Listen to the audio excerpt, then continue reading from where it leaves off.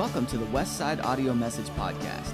We hope you enjoyed today's message, and if you're looking for more ways to connect with Westside Assembly of God, feel free to check us out at www.westsideag.org. You'll find all the information about our service times, upcoming events, and opportunities for you to plug in and get connected with Westside Assembly of God. Additionally, you'll find a complete online archive of all of the previous and current messages absolutely free of charge. We hope you are encouraged by this week's message, and thanks again for downloading the Westside Audio Message Podcast.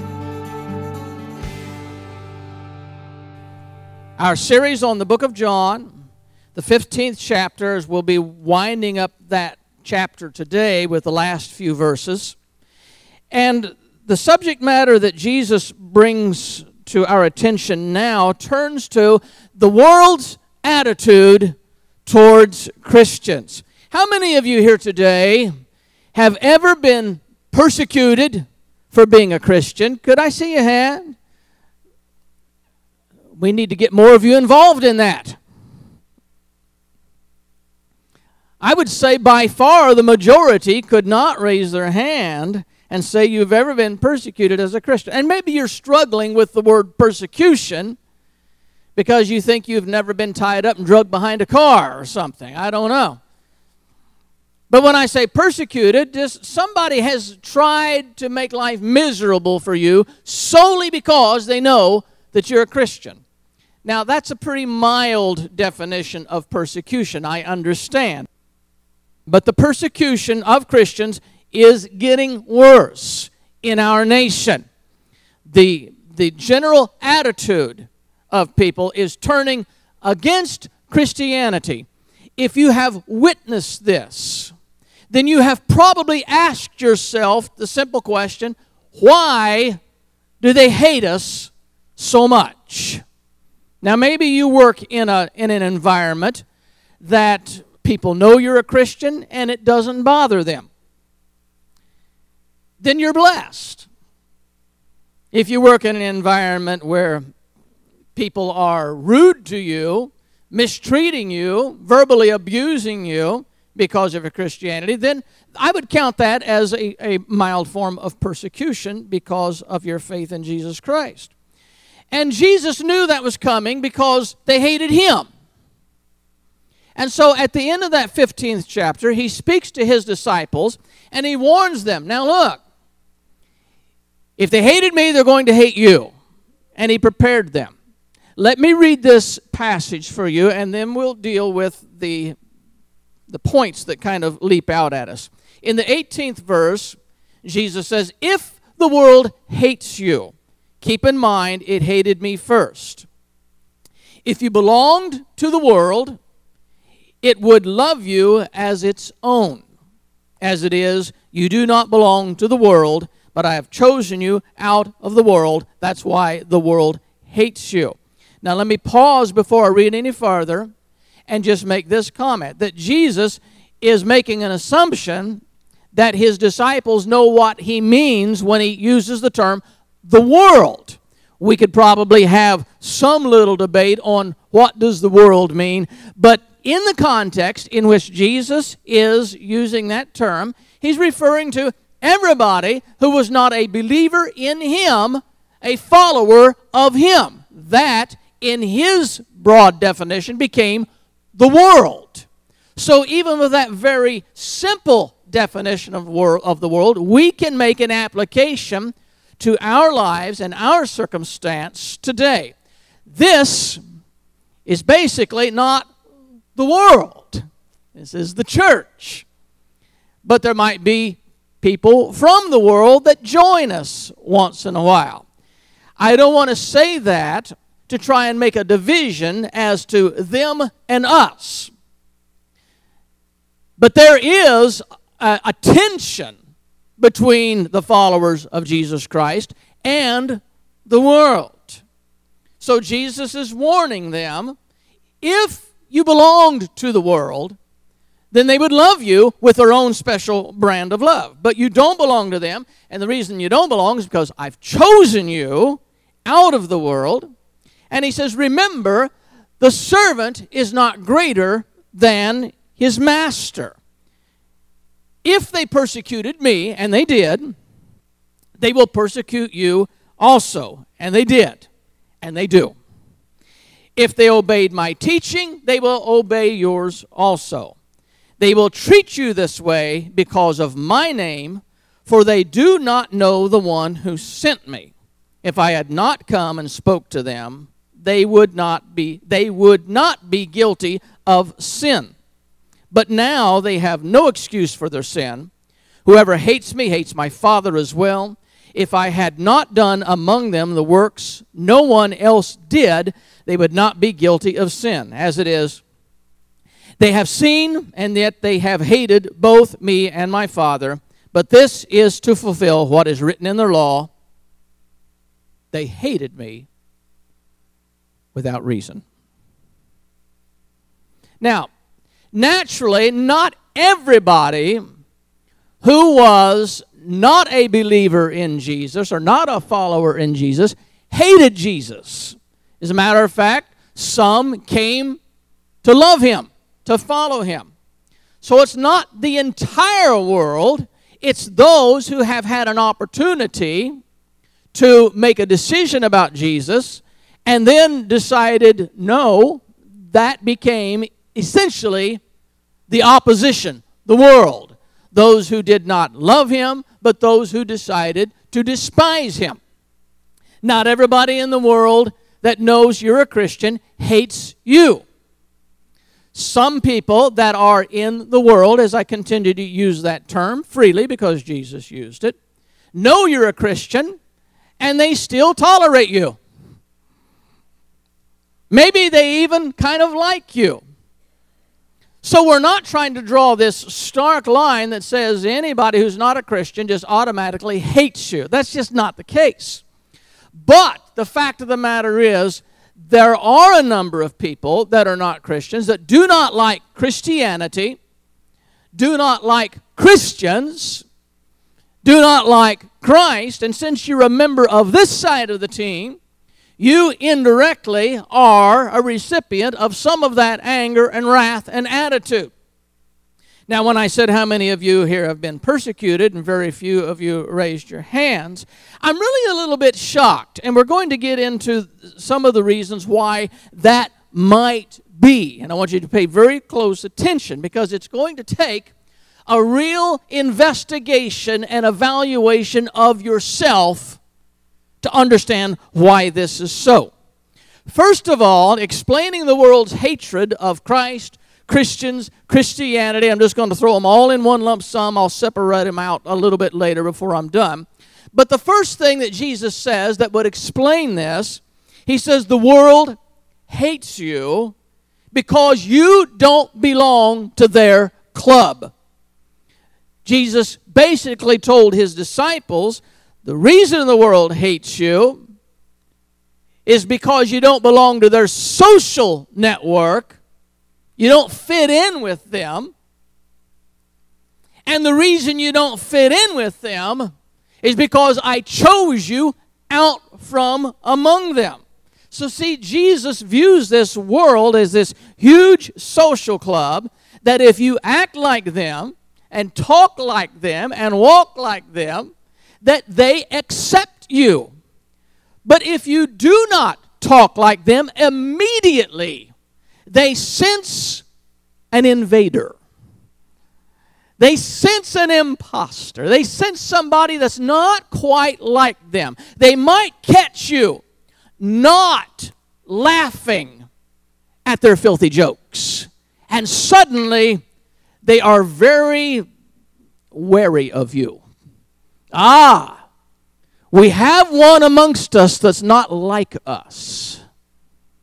Be very careful. Well, I've run into that situation a number of times. As a Christian, you get in a position where somebody just assumes that you have a mentality like you have, so you're going to enjoy their form of humor, the things that they enjoy. I've had people that have offered me drinks that I have to explain to them, no thank you, I don't drink. And all of a sudden it's like, oh, we've got another weirdo in our midst. I did a child dedication in one of my churches in California. Now, you have to understand California is very liberal in many, many ways. And in this child dedication, I just happened to pray over this little baby. A prayer that says, God, watch out for this little life. Protect this little baby from the elements of the world. And for some reason, out of my mouth came this little prayer. And Lord, don't even let the taste of wine pass this baby's lips. Now, I had a man sitting in my office chiding me, deriding me, spitefully. How dare you pray such a prayer? How dare you insinuate to the rest of these people there's anything wrong with that?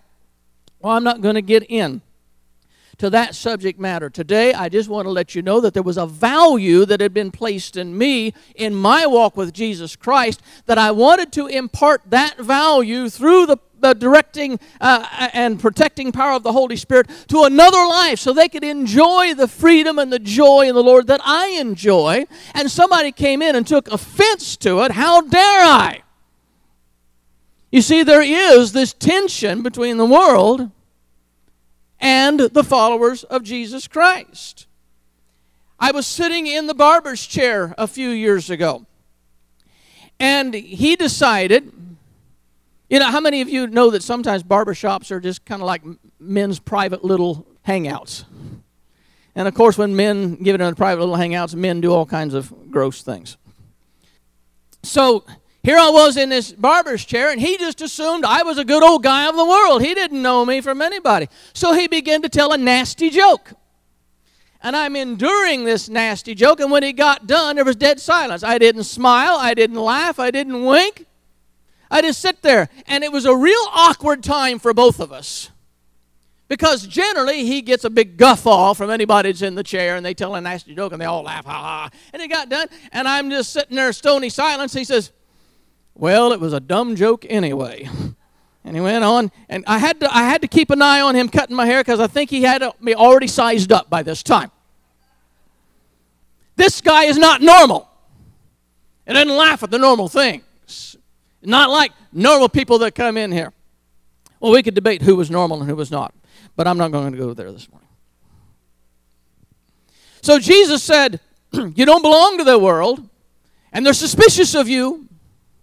And the reason that you don't belong and you don't fit is because I chose you out of that world. There was a separation that came. Don't get ahead of me. Don't try and figure this out. I'm going to explain what it means when Jesus separated them out from the world. But he said, I have made this distinction between you and the world sees you coming. They can spot you. They can sense you. They just know you're not quite like them. And now there's an enmity between you and the world. They're not real comfortable with you being around. I remember when I was just a child in elementary school, and we were out playing on the playground. And some of the playmates that I had, even at that time, elementary school, had pretty bad language. So we were playing a game of softball, and one of the young boys, my classmates, got angry with what happened, and before he said anything, he came over, walked over, took his hands and plugged my ears, and then he proceeded to cuss somebody out and walk away. You know why he did that? Because he knew that I didn't talk like that, I didn't tolerate that, so he was going to shield me from his filthy outburst. I'm standing there like that. I just don't know exactly what just happened to me right there. But I think my light is shining. I chose you out of this world. Now, God does not call you to be separated from the world so that you never have any contact or interaction. You understand what I'm talking about? He calls you out as far as having a spiritual connection, an intimate connection with the world, to emulate their ways, to talk like them, to walk like them, to laugh with their filthy jokes, to be a part of it. That's what he's calling you out of. But he's not calling you out of the world to say, I want you to go separate yourself and live in a dark closet somewhere and never touch the world. Now, I was just watching a short documentary, a part of a documentary yesterday on people with OCD. And as I was watching some of these people that had OCD, there was a man that invited people into his house, but he warned them, I'm having a real hard time inviting you in here, but I'm telling you, don't touch anything. And on the way out of the house, he had saw them brush against a bush, touch the doorknob, and he said, from now on, I cannot touch this, I cannot touch this, and I cannot touch this. Somebody touched it. Well, Jesus is not trying to get you to be an OCD Christian. He's not trying to get you to say, ooh, worldlings, I cannot be here. In early Christianity, they began to form these monasteries where some of these people who had a desire to live for the Lord, follow Him, some of these men would move to the monastery and they would seclude themselves from the world, live this monastic life, and then would just be given totally to fellowship with God and prayer and serving Him, but withdrawn from the world. You may not be aware of this particular story, but in the late 4th, early 5th century, there was a young boy named Simeon who became a Christian at age 13. By the age 16, he moved into a monastery and began his long journey of physically removing himself from this world. He became so extreme even in the monastery. Can you get this now? The monks in the monastery are all withdrawn from the world. This young man became so extreme and so withdrawn, even in the monastery, they kicked him out. I mean, there's being withdrawn, and then there's being withdrawn. I mean, you don't fit in here. You don't even have community with us. Nobody was holy enough for him, I guess. His next move, when he got kicked out of the monastery, is he moved into this little hut. And he remained in seclusion in this hut for 1.5 years. While he was there, he completely fasted food and drink during the Lent season.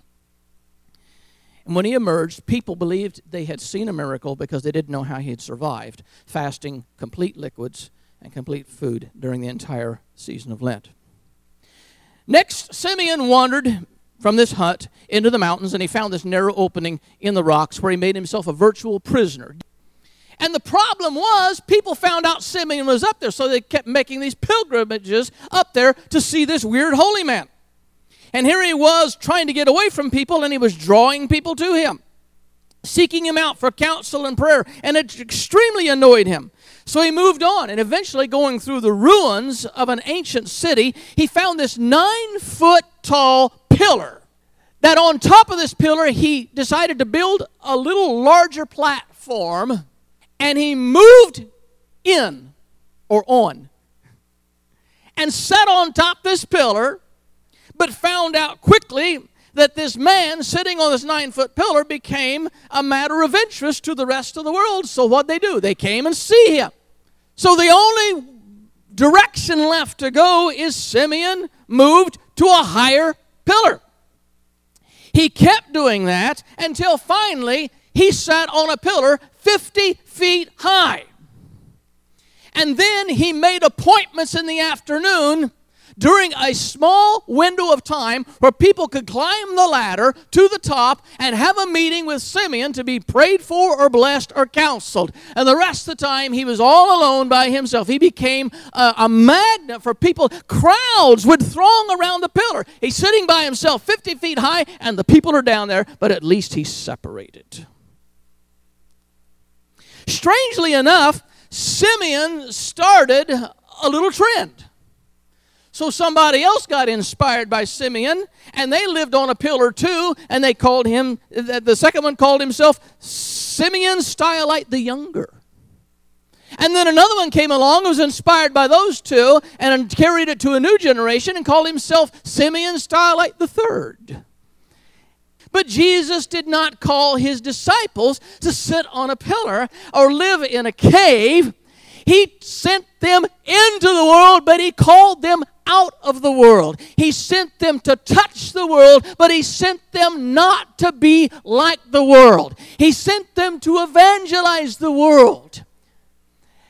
But the problem is, some people don't understand the art of being in the world, but not of the world. And you've heard that phrase so many times. I know I'm not original with that, but it fits what we're talking about. People have heard that so many times. How to be in the world, but not of the world. And because some people don't understand how to do that, instead of evangelizing the world evangelizes them. And going in to be in the world, they eventually get infected and become a part of the world. And Paul wrote this about one of his co-workers, some of the saddest words written by the hand of Paul. He said, Demas has forsaken me, having loved this present world. The world evangelized Demas. This is tricky. I think in a sense, sometimes we wish we could just take our children and saran wrap around them or put them in a bubble or exclude them and send them and just hide them away from the effects of the world. But your real challenge is to somehow teach your child you're going to be in this world, but you had better never be of the world. Jesus called you to something higher than what the world is doing. Here's the bottom line. If you belong to the world, they will love you. They will appreciate you. They will applaud you. They will high-five you. But if you do not belong to them, you will inevitably sometime, someplace along the line, you will encounter somebody who hates you, not because you've ever done anything wrong to them, but because you love Jesus and they hate Jesus. And Jesus said the problem is they don't know my Father. The reason they hate me is because they don't know the one that sent me. So you're going to run into godless people somewhere along the line that have no use for you because you belong to that Jesus crowd. Jesus said next, the world hates you because they are convicted of their sins. They are convicted by what you stand for. I don't know how many of you, because of the stand you take for Jesus, the stand you take that is biblically based, have been called a goody two-shoes, a killjoy, a party pooper, because you don't play along with their games.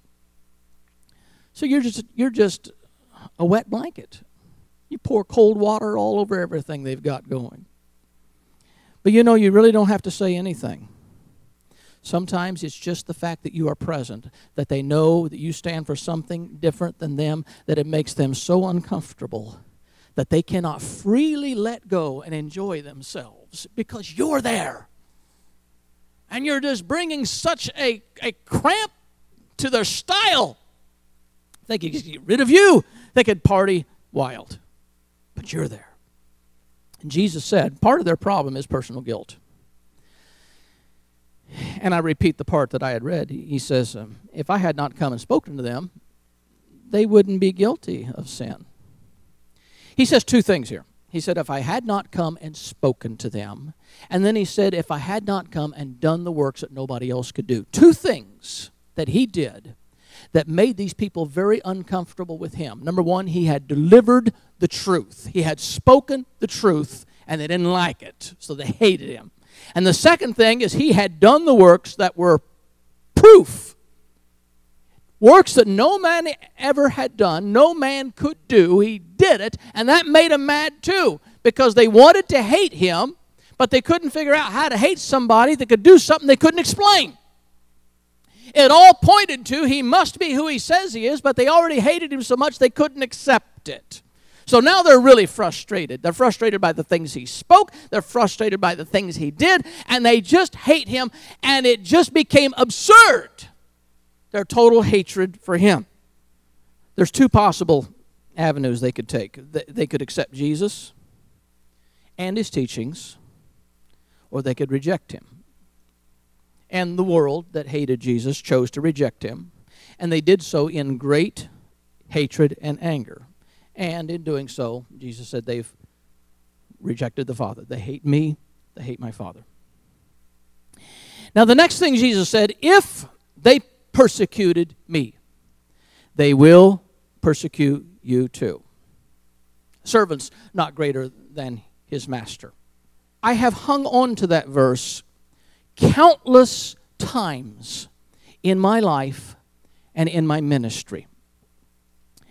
Because being a Christian, I've encountered a lot of hate, a lot of persecution. Being a minister, I'm a magnet for hatred and persecution. It just happens. It goes along with the ministry. Jesus said it's all because of my name. Now, there are some people who admire Christ, but they despise Christians. You know why? Because Christians sometimes are not a good representative of Christ. I think it was Max Lucado who had sat down with a group of people who were not believers. They were dining together. And he said, let's play word association game. He said, I'll say a word and you tell me the first word that comes to your mind. Of course, those word association games don't always go exactly as your plan, so a word response becomes a phrase response. But that's okay. He was still getting an essence, a gist of what they were feeling. So he say a word and they would respond. Then he came to Jesus Christ. And surprisingly, the response they had to Jesus was that they admired him. The next word, he said, is Christians. And they flip-flopped. And they said, we hate them. Now, they admire Jesus, but they hate Christians. Folks, that's an indictment of you and me. It's an indictment of those around us who call themselves Christians. If they love Jesus, but they can't stand us, it's not Jesus' problem. It's our problem. What is going on that we are such poor representatives of Christ that they think he's great, but they can't stand Christians? Hypocrisy, crudeness, maybe arrogance, maybe that attitude that not being a part of the world means you are second-class citizen in my world, and I want nothing to do with you. I can't touch you. Jesus touched the sinners. And it made the religious people of his day quite angry that he did that, because the Pharisees had the spiritual OCD as bad as anybody. They couldn't touch unclean things and unclean people. Jesus touched lepers, and it shocked them. He touched the unclean woman. The unclean woman cleaned his feet. And they said, don't you know what kind of woman is touching you?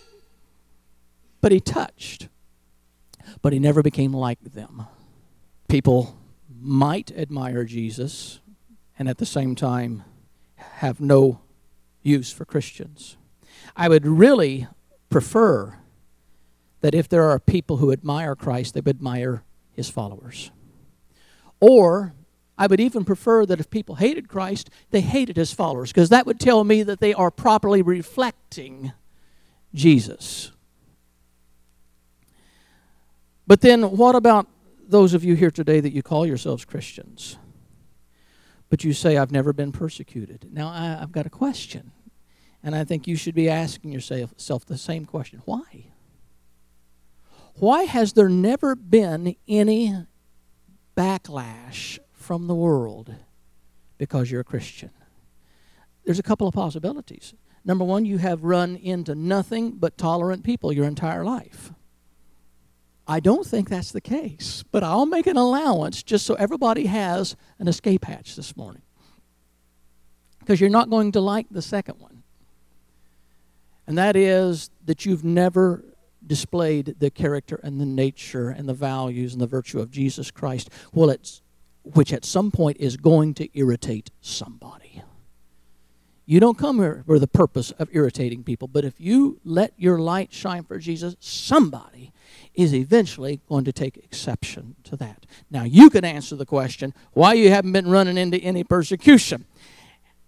But you need to consider that if we are demonstrating the life of Jesus Christ, you're going to meet somebody in the world that is not going to appreciate that. You know, mocking Jesus has become quite a popular trend today. And it went back a long, long ways. When Jesus was on trial, they mocked him. And they've been mocking him ever since. So mocking Jesus today has become quite fashionable. There is a new film in the works right now. It's called Jesus of Nazareth. Don't confuse it with the other film, Jesus of Nazareth, that has been so appreciated and so popular during the Easter season.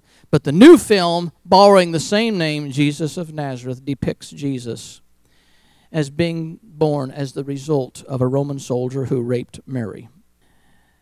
The gay community in San Francisco hosted a contest called Hunky Jesus, in which bearded contestants carried crosses and wore crowns of thorns. In her song called Judas, Lady Gaga sings about being in love with Judas, Christ's betrayer. No appreciation for Christ, but boy, did she love that man that turned him in. Comedian Sarah Silverman has a vicious, vile hatred for Christianity and Christ. But probably one of the most shocking things she has done is she produced a 5-minute video in which she is portrayed as being visited by Jesus, who appeals to her to be his spokesman to this world against the Christian community whom he describes as being intolerant. And he wants her to take the message from him to these Christians to knock it off. Then she and this mock Jesus spend the rest of the night watching an NCIS marathon on TV, eating popcorn, and Silverman later looks at Jesus and says, "Jesus, when does life begin?" And this mock Jesus jokingly says, "Life begins at 40, and they laugh. And then he says, "No, seriously," obviously alluding to the abortion debate. Jesus says, "Fertilized eggs are fertilized eggs. They're not people." And she gladly says, "Thank you very much," as it seems as though Jesus has just settled the abortion issue officially. It's an obvious mockery of the Jesus of the Bible that we know. But why? Why does the world hate Jesus? Why is the world preoccupied with this man who lived 2,000 years ago, who never harmed a person, who touched the untouchable and loved the unlovely? Why does the world hate this man? Why do they hate people who love him? And it all started when they mocked him and slapped him and plucked his beard and blindfolded him and said, "Prophesy, who hit you?" And it became a game that hell has promoted from generation to generation. Let's hate Jesus. A group that just consistently makes it their mission to hate Jesus. And they don't even know why. This hatred is inexplicable by human standards. And let me illustrate this in modern context, if you will allow me to. I hope most of you know Tim Tebow. If you don't, then this is a football player out of the University of Florida who set many records throughout his college career. Personal records, school records, and college records across the board. He was a beast in football, but Tim loves Jesus. And he has always been unashamed to testify and give God the praise. Tim went on to be hired by the Denver Broncos and sat patiently on the bench until he was given a time to play. The Broncos were in a slide. They put him in as quarterback and they began to win. Rolled off several wins in a row. Turned this team around. Tebow mania. Tim would go out there after a touchdown and he would bow on his knee and give God thanks. And they began to mock him, hating him. He became blackballed in the NFL. The Denver Broncos let him go. He was hired by a couple of other teams, tried out, and they let him go. The commentators on ESPN hated Tim Tebow.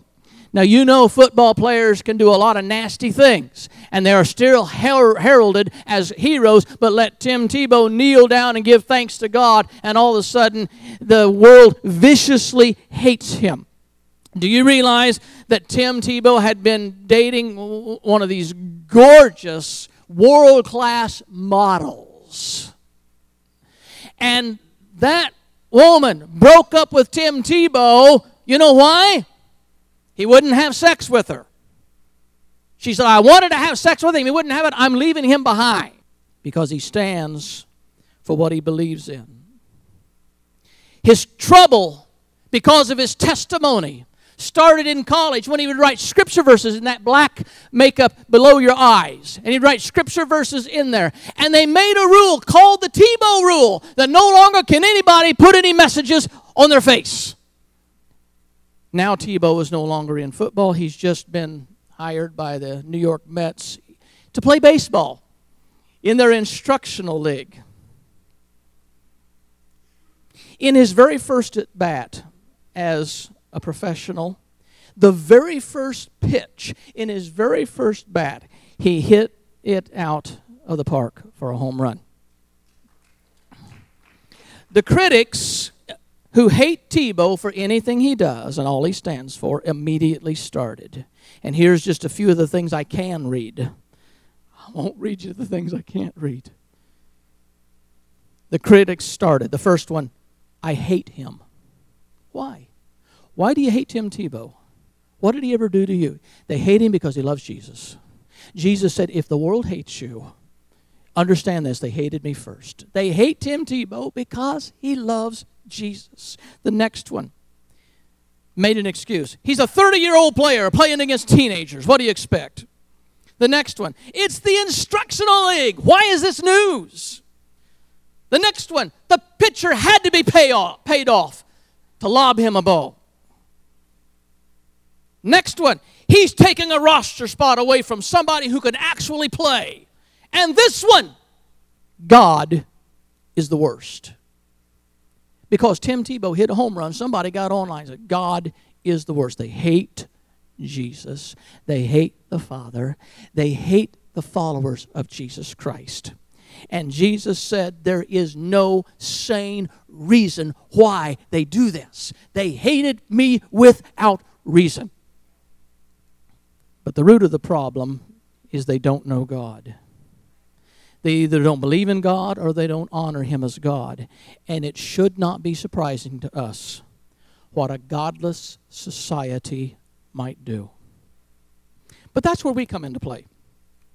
It is our calling. It is our duty to evangelize. That means taking the message to the godless world. And we can't do that if we isolate ourselves. We can't do that if we take membership in the world. We can't do that if the world claims that we're just one of the good old boys like them.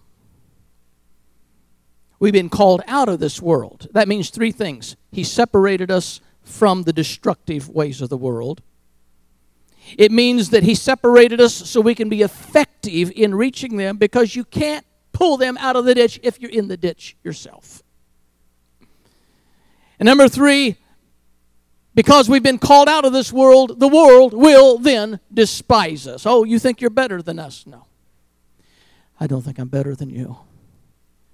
But I've been called to something more noble in my life than to live my life according to the dictates of the flesh and the carnal appetites have been called to serve Jesus. You know, John the Baptist came and separated himself from the world. He lived like a weird holy man. Out in the woods, dressed in camel's hair, clothing, and eating locusts, bugs, and wild honey. And he came screaming out of the wilderness, "Repent!" This wild-eyed maniac who hadn't had a haircut in too long, getting in people's face and shaking his bony finger and telling them, "You better repent! You're going to die. You're going to burn in hell." And Jesus said, now when John came, he said, he has a demon. And then Jesus came with a total different kind of ministry. He came and he touched people. He got a dinner invitation with anybody, he'd go and eat with them. Didn't make any difference if they're sinner or not. He came and he touched. And they called him a glutton and a drunkard. You can't win. If John separated himself, he's demon-possessed. If Jesus mingled with them, he's a glutton and a drunkard. What are you supposed to do? And Jesus summarized it this way. He said, what can I compare this generation to? He was frustrated with their attitude. He said, it's like children playing a game in a public square. And they complained to their friends, we played wedding songs and you didn't dance. And then we played funeral songs and you didn't mourn. Folks, you just can't please the world. You just have to do what you have to do. But Jesus gave 2 promises. And the first one, I think you've already latched onto. If they persecute you, they will persecute me. But did you see the second promise? Did you notice that when we read it? He said, but if they listened to me, they will listen to you. What's that second promise about? It's about this. It's about it doesn't matter how many people hate you. It doesn't matter how much you have to fight to maintain your stance and your morals. It doesn't matter the opposition that you face, because somewhere out there in that mess, you're going to find somebody whose heart is ready to listen to you. That was the promise of Jesus. He said, you're going to get a lot of persecution, but somewhere out there, somebody who would have heard me will hear you. And that's why you keep pushing forward. And that's why you don't take it personally when people hate you. And that's why you don't give up when you face opposition, because somebody is ready to hear the good news. Somebody will respond. This is who we are working for. This is who we are laboring for. That's what our calling is about. Bearing fruit. Bow your heads.